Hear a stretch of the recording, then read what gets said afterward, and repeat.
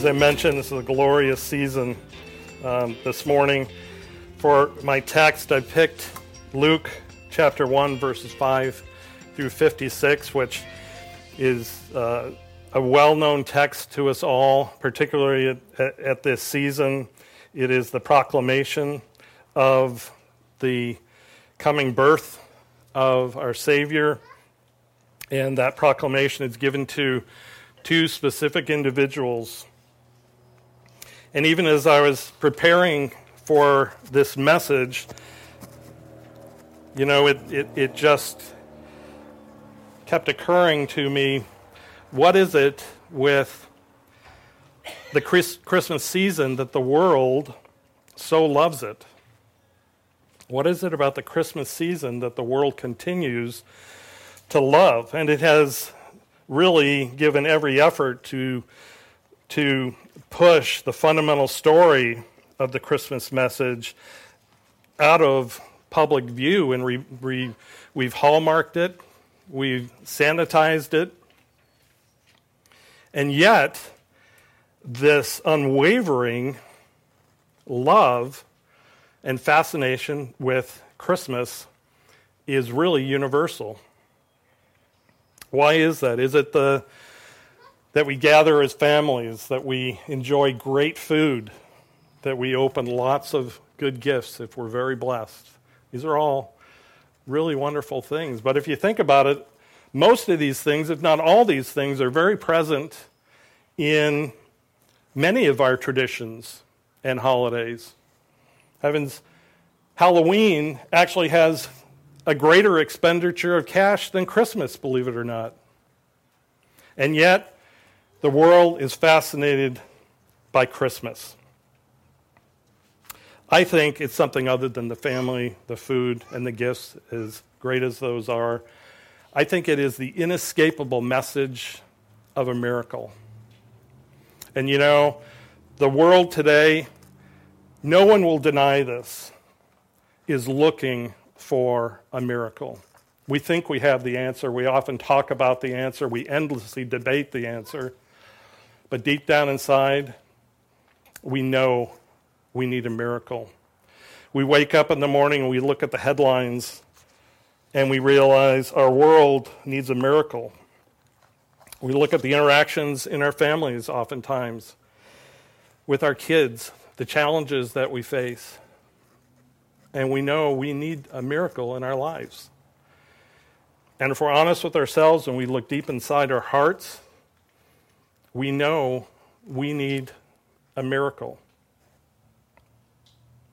Well, this morning in our story, I wanted to get some help reading it. I really think for us to be deeply engaged with the story, you want to hear the male and the female voices. So Gwen was going to come up, and she is going to help me read this portion of text, and then we'll dive into it.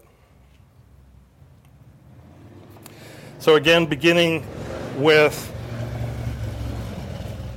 Luke chapter 1, verse 5, it says, "In the days of Herod, king of Judea, there was a priest named Zechariah of the division of Abijah. And he had a wife from the daughters of Aaron, and her name was Elizabeth. And they were both righteous before God, walking blamelessly in all the commandments and statutes of the Lord. But they had no child because Elizabeth was barren, and both were advanced in years.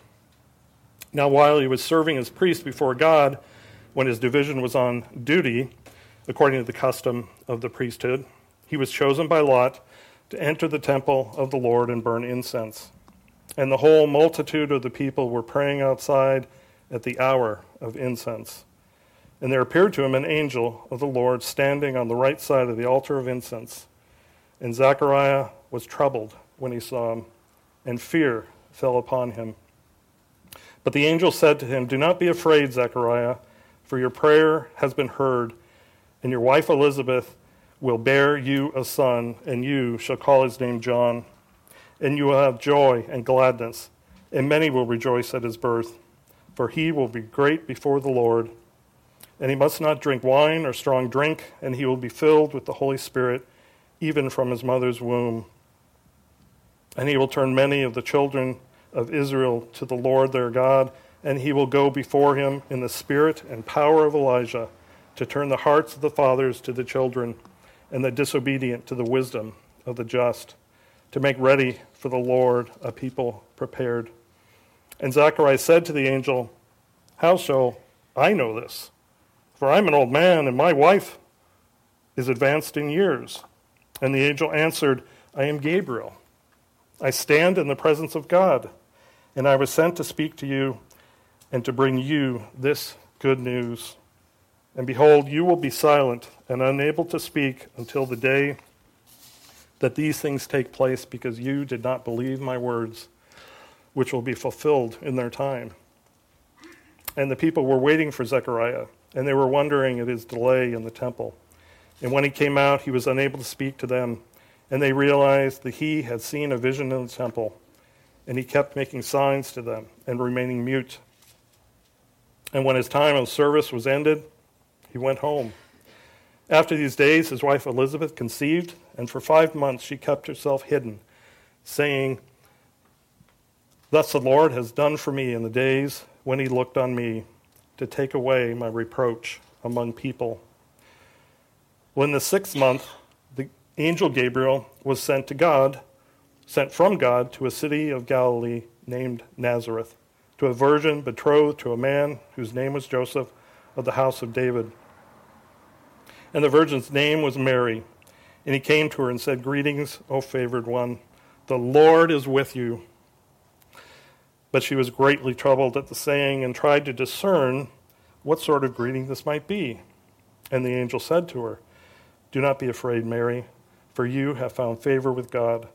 And behold, you will conceive in your womb and bear a son, and you shall call his name Jesus. And he will be great, and will be called the Son of the Most High. And the Lord God will give to him the throne of his father David, and he will reign over the house of Jacob forever, and of his kingdom there will be no end. And Mary said to the angel, how will this be, since I'm a virgin? And the angel answered her, the Holy Spirit will come upon you, and the power of the Most High will overshadow you. Therefore the child to be born will be called Holy, the Son of God. And behold, your relative Elizabeth in her old age has also conceived a son, and this is the 6th month with her, who was called barren. For nothing will be impossible with God. And Mary said, behold, I am the servant of the Lord. Let it be to me according to your word. And the angel departed from her. In those days Mary arose and went with haste into the hill country to a town in Judah. And she entered the house of Zechariah and greeted Elizabeth. And when Elizabeth heard the greeting of Mary, the baby leaped in her womb. And Elizabeth was filled with the Holy Spirit, and she exclaimed with a loud cry, blessed are you among women, and blessed is the fruit of your womb. And why is this granted to me, that the mother of my Lord should come to me? For behold, when the sound of your greeting came to my ears, the baby in my womb leaped for joy. And blessed is she who believed that there would be a fulfillment of what was spoken to her from the Lord. And Mary said, my soul magnifies the Lord, and my spirit rejoices in God, my Savior. For he has looked upon the humble estate of his servant.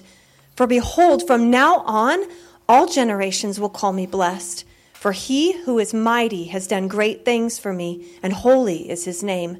And his mercy is for those who fear him from generation to generation. He has shown strength with his arm. He has scattered the proud in the thoughts of their hearts. He has brought down the mighty from their thrones and exalted those of humble estate. He has filled the hungry with good things, and the rich he has sent away empty. He has helped his servant Israel in remembrance of his mercy, as he spoke to our fathers, to Abraham and to his offspring forever. And Mary remained with her about 3 months and returned to her home. Thank you, Gwen.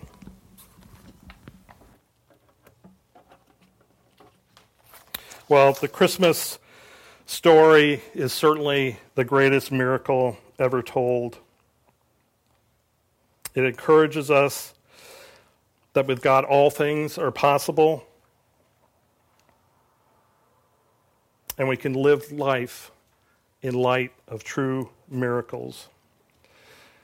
Well, to understand our story, let's take a look at some of our characters. We begin with Zechariah. Zechariah was a priest. He was of the division of Abijah, apparently part of the Levitical priesthood. There were divisions or groupings where they would divide up the responsibility of serving in the temple. This was a time when, by rotation, that his division would be serving. And Zechariah, additionally, was going to experience the double blessing of being able to actually go into the temple, which was something that very few priests were actually allowed to do. And if they were allowed to do it, they only were allowed to do it one time in their life. It was decided by lot, by luck. And this was his time. It says that he had a wife, Elizabeth, and that they were both righteous and blameless. These were deeply pious, deeply observant Jews. And it says that they were advanced in years. They were an elderly couple. So Zechariah is experiencing this opportunity in the temple at a time where he has been chosen for, quite literally, a once-in-a-lifetime opportunity to enter the temple, to go into the Holy of Holies, to represent the nation of Israel, to bring incense and offer prayers for the nation. This is a big moment. Elizabeth, undoubtedly, as she is described as righteous and blameless, was a devout and faithful wife. She was described as being of the daughters of Aaron. Aaron, of course, being the original chosen priest from the Levitical priesthood. So both of them really have something of some prominence. They're certainly not at the top of the pecking order, but they have a lineage that is significant. They're also childless. And coming into their twilight years, Zechariah is undoubtedly, as he enters the temple and begins to pray for the nation, perhaps he is thinking about his concerns for the spiritual condition of his nation, how they have drifted from the message of the Bible. Elizabeth, by his side, feels that tension. And she also has the double weight of having walked through life in this role of some prominence and public position, being without child, which was difficult, particularly in that culture and at that time. I think both Zechariah and Elizabeth on this day, they were hoping for a miracle. Our next character is Mary, of course, of Nazareth in Galilee. And it is a name that has great prominence in our world today, but back then, zero prominence. This is an absolutely undistinguishable backwater village. In fact, it wasn't until 1962 that the first archaeological records even mentions the name Nazareth anywhere other than in this reference in the New Testament. It's virtually unknown. And we get a picture of that from Nathanael when he's introduced to Jesus of Nazareth. And what was his response? Can anything come good out of Nazareth? He was indicating it's not just a small town, it's probably a pretty seedy little town.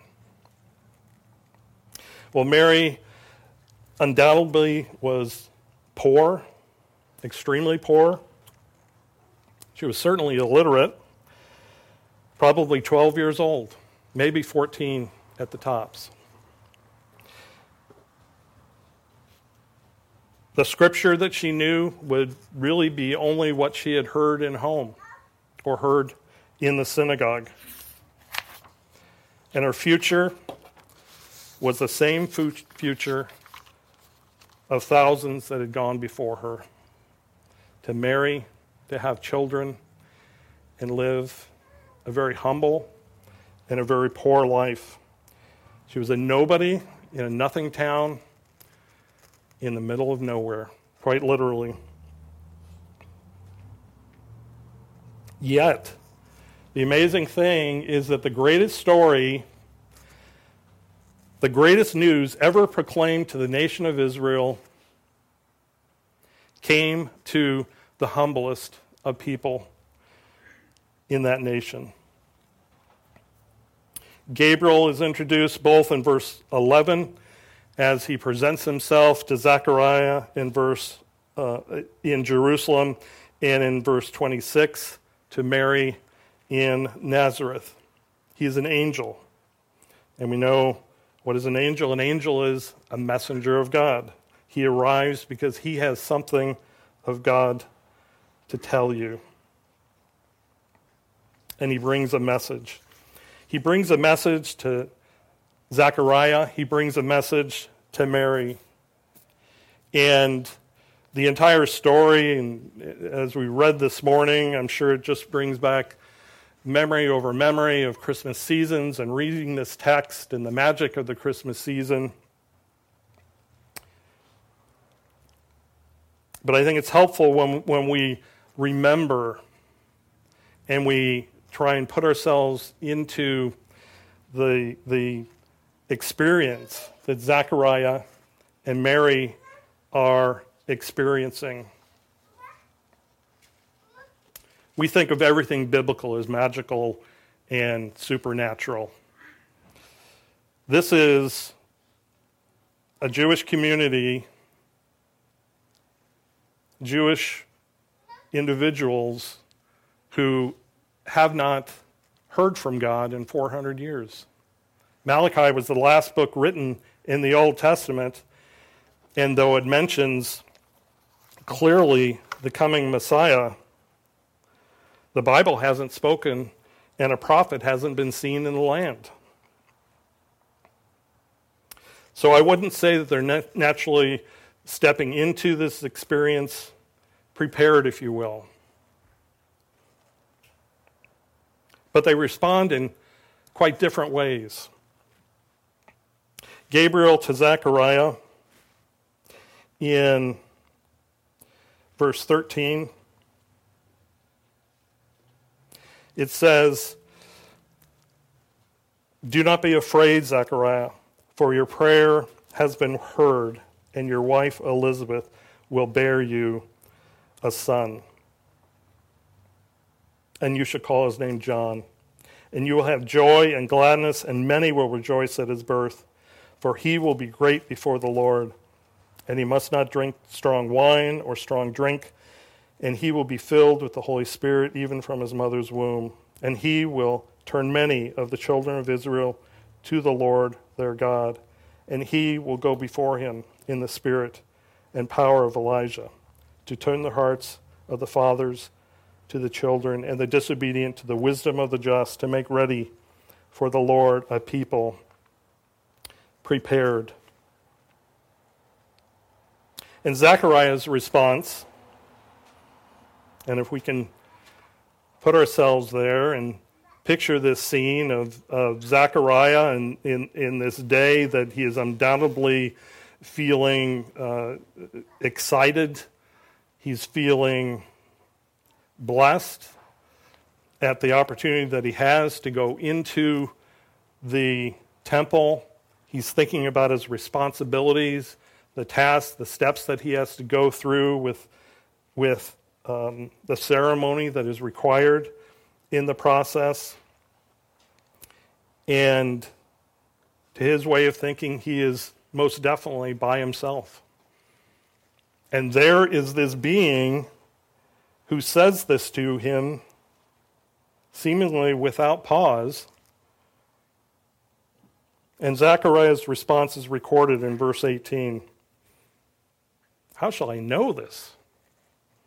For I am an old man, and my wife is advanced in years.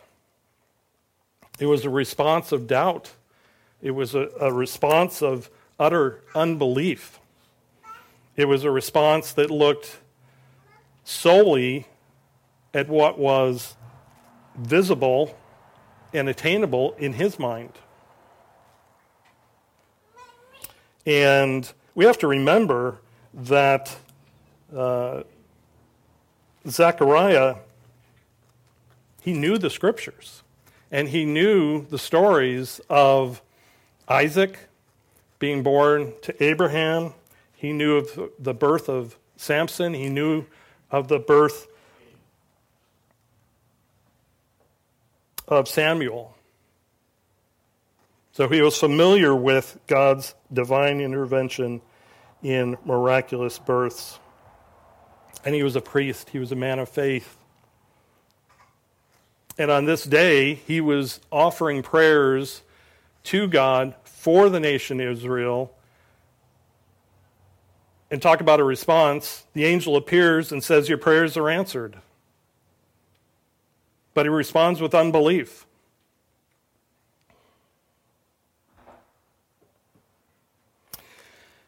I have to confess, I see myself in Zechariah. I respond often in this way, in unbelief. You know, I think we can go through our Christian life, we learn the promises, we proclaim the promises, and then we doubt. And we live a life in doubt. This indeed was a crisis of faith for Gabriel of cosmic proportions. I don't think we can understate it. Well, Gabriel responds to Zechariah saying, I am Gabriel. I stand in the presence of God, and I was sent to speak to you and to bring this good news. You know, to have Zechariah say, I don't see how this is possible. And he is saying that to clearly a supernatural being. I don't know if he has the same proportions that we do, if he was glowing, but there was no doubt in his mind. He was filled with terror at the sight of this being, and it wasn't just because somebody else was in the building. And Gabriel has to tell him, I am Gabriel. He says his name. He doesn't just say, I'm an angel. I'm a messenger of God. I am Gabriel. Remember Daniel, the prophecies of the messianic coming, the salvation of Israel. Remember what this is all about? And he goes on to say, I stand in the presence of God. I stand in the presence of God. That means he stands in the power of God. He stands in the authority of God. It doesn't matter that you're old. It doesn't matter that your wife is old. What matters is that God declares it. Well, then we turn to Nazareth. Gabriel makes an appearance with Mary. And in verse 28, he says to her, I'm certain gently and sweetly, as he would to a 12-year-old little girl, full of faith. Greetings, O favored one. The Lord is with you. He comforts Mary. And her response, like Zechariah, it says she was greatly troubled at the saying, Don't mistake greatly troubled for unbelief. Greatly troubled is being unsettled. Greatly troubled is being knocked off balance a bit. And I doubt anybody at seeing a supernatural being suddenly appearing before them cannot be a little unsettled. And that's what Mary was. And Gabriel says back to Mary, "Do not be afraid, Mary, for you have found favor with God. And behold, you will conceive in your womb and bear a son, and you shall call his name Jesus. He will be great and will be called the Son of the Most High. And the Lord God will give to him the throne of his father David, and he will reign over the house of Jacob forever, and of his kingdom there will be no end." This was not a small bit of news. This was not some change to her community. This was something that was going to impact her life, her family's life, her entire village's life, her entire nation's life. And Mary simply responds, "How will this be, since I am a virgin?" I think it was a timid question. It was, I hate to even ask, but wow, how are we going to do this? She just wants to know how it's going to happen. She's not doubting that it will happen. She just wants to know how it's going to happen. And Gabriel responds to her in verse 35, "The Holy Spirit will come upon you, and the power of the Most High will overshadow you. Therefore the child to be born will be called Holy, the Son of God. And behold, your relative, Elizabeth, in her old age has also conceived a son.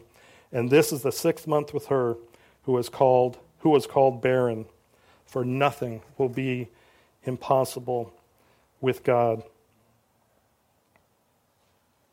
So Gabriel continues his declaration to Mary, expanding on it and telling her of things that I imagine the possibility of never, ever entered her mind. And yet she responds so beautifully. She says, "Behold, I am the servant of the Lord. Let it be to me according to your word." I am the servant of the Lord. Let it be to me according to your word. This was no small thing from a big picture perspective in terms of the implications of this to the nation, to the people, to the world. But don't let it escape you. This is no small thing to a 12-year little girl. She is 12 years old. She's unmarried. She lives in the Middle East. And she's going to be pregnant. That is terror. And that is a change to her life that I can't even imagine how you can process all of that. But in a simple word, she says, "Behold, I am the servant of the Lord. Let it be done to me according to your word." Mary responds with the most perfect example of humility, of faith, and obedience.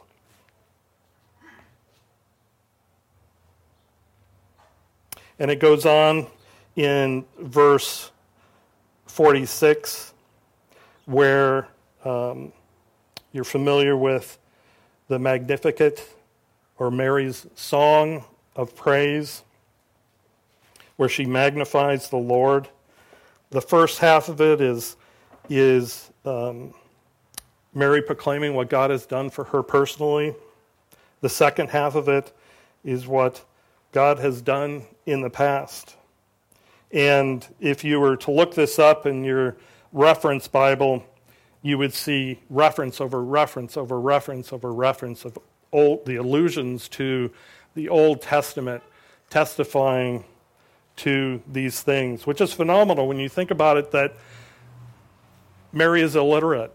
She probably is not even allowed to study the Scriptures the way men are allowed to study the Scriptures. And yet she is captivated by the Scriptures. She listens to the Scriptures. She hears her father on the Sabbath reading the Scriptures. Her parents share the promises of the Scriptures. And she has kept these things in her heart. She is prepared for this moment.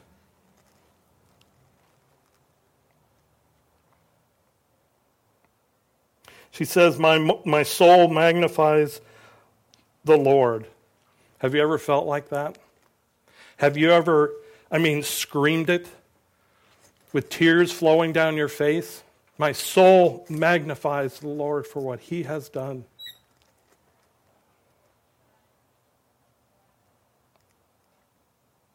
It is an expression of the heart of faith. Hebrews 11:1 says, now faith is the assurance of things hoped for, the convictions of things not seen. You got to remember one key verse, verse 45, when Mary is meeting with Elizabeth, and at the tail end of that, of Elizabeth's dialogue, she says, and blessed is she who believed that there would be a fulfillment of what was spoken to her from the Lord.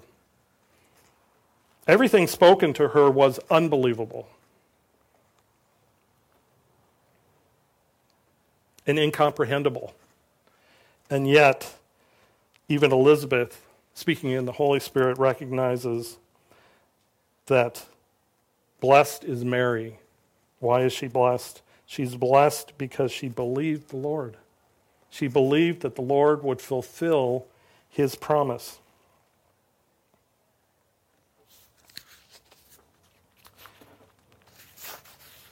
Mary's response is to magnify the Lord. And it says then that she would be called blessed. And let us not escape that she is blessed. And she is a special woman. In fact, I would say in some ways, because of Protestant response to inappropriate emphasis of Mary in the past, that sometimes we don't give Mary the appreciation for what God did through her life and the blessing that she is to the church. And the model she really is for us. Matthew 25:34 says, then the king will say to those on his right, come, you who are blessed by my Father, inherit the kingdom prepared for you from the foundation of the world. This is the blessing for Mary. This is the blessing for every believer who knows the Christ born in their heart. Revelation 26, blessed and holy is the one who shares in the first resurrection. Or 1 John 3:2, beloved, we are God's children now, and what we will be has not yet appeared, but we know that when he appears, we shall be like him, because we shall see him as he is. We are blessed. God met Mary, it says, in her humble estate.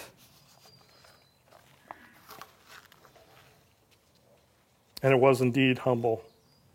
Matthew 5:3, later on, Jesus would say, blessed are the poor in spirit, for theirs is the kingdom of heaven. Or David in Psalm 34:18, the Lord is near to the brokenhearted and saves the crushed in spirit. And lastly, Mary magnified the Lord because she had a personal experience with her God. She experienced his power, his holiness, his mercy, and kindness. and she magnifies the Lord. It is the response of everyone who has been born of the Christ child. It is within our hearts to magnify the Lord, isn't it? Are you blessed? Are you of a humble estate? Have you experienced Christ in your heart? Magnify the Lord. Tell somebody this Advent season what God has done for you. Zechariah's song goes on, and in verses 67 to 79, we don't have time to go into that. It would be a lot to consume this morning. But let's just say, let's not be too hard on Zechariah. He was a good and faithful man. The scriptures tell us. It's just a fact that we can respond to God oftentimes with doubt and fear. Maybe a lot of times with doubt and fear. And perhaps mercifully, the angel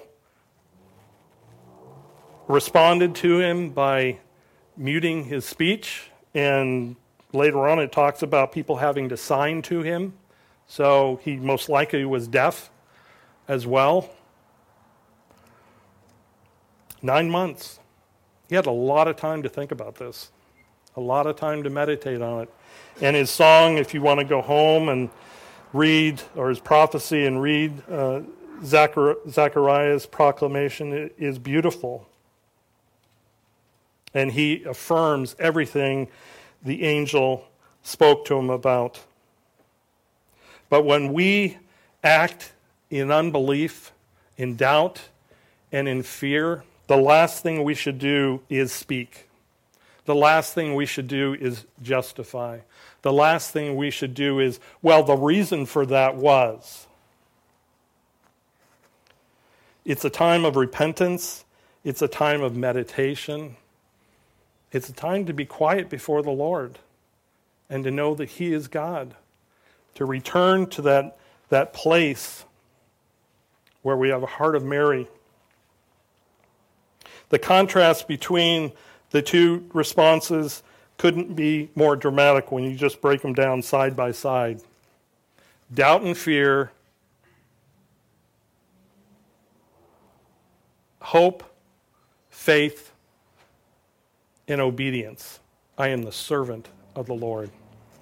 Doubt and fear, hope, faith, and obedience. You know, the amazing thing when you look at the story, what happens in the end? Everything Gabriel promised to Zechariah was fulfilled. Everything Gabriel promised to Mary was fulfilled. God's purposes and plan are not dependent upon us.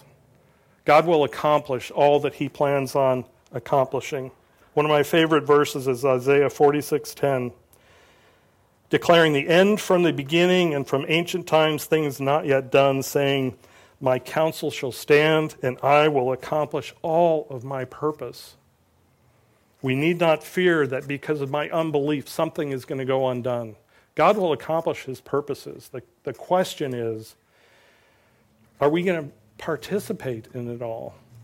You know, I find it interesting that at the end of this, Zechariah's role is done, and we don't see him in the scriptures again. Mary, all the way up to the resurrection, is there and prominent.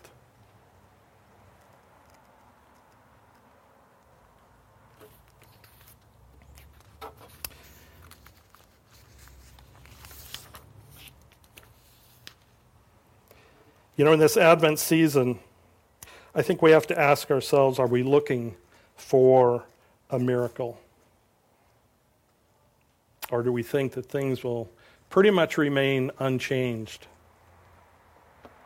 Are we looking for a miracle and patient?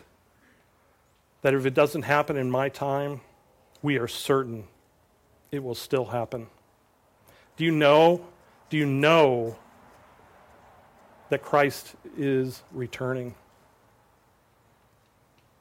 He is returning. And he is returning to reward his people.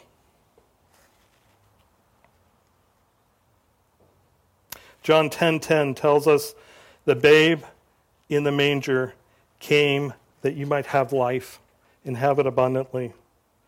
Romans 10:12, for there is no distinction between Jew and Greek. For the same Lord is Lord of all, bestowing his riches on all who call on him. For everyone who calls on the name of the Lord will be saved. Gabriel proclaimed a miracle 2,000 years ago, not just for Mary or Zechariah or Elizabeth. It is for you and me and for all who come humbly by faith, believing that Christ, there is forgiveness of sins, there is eternal life. Jesus was born, he lived, and he died a criminal's death so that you and I wouldn't have to. He rose that he might give us new life. Do you believe that? That's a miracle. And that's the Christmas story. That's the Christmas miracle. Let's pray. Father, thank you so much that your word records so much of these events, Father God. We feel for Zechariah and Mary and Elizabeth. Their lives are on display before the entire world. And yet, through the path that they have walked, we have so much to learn, Father God. Thank you for your Son, Jesus Christ. Thank you for the perfect life that he lived. Thank you for the death that he willingly walked to, being obedient to you. Thank you for raising him from the dead by the power of your Spirit. And that by faith in Christ, we can know that resurrected life as well. Oh, Father, go before us this Advent season. May magnifying you and your Son be ever on our lips, Father God. May we proclaim the glories of Jesus Christ to a dying world, to a world desperate for a miracle. We pray these things in Christ's name. Amen.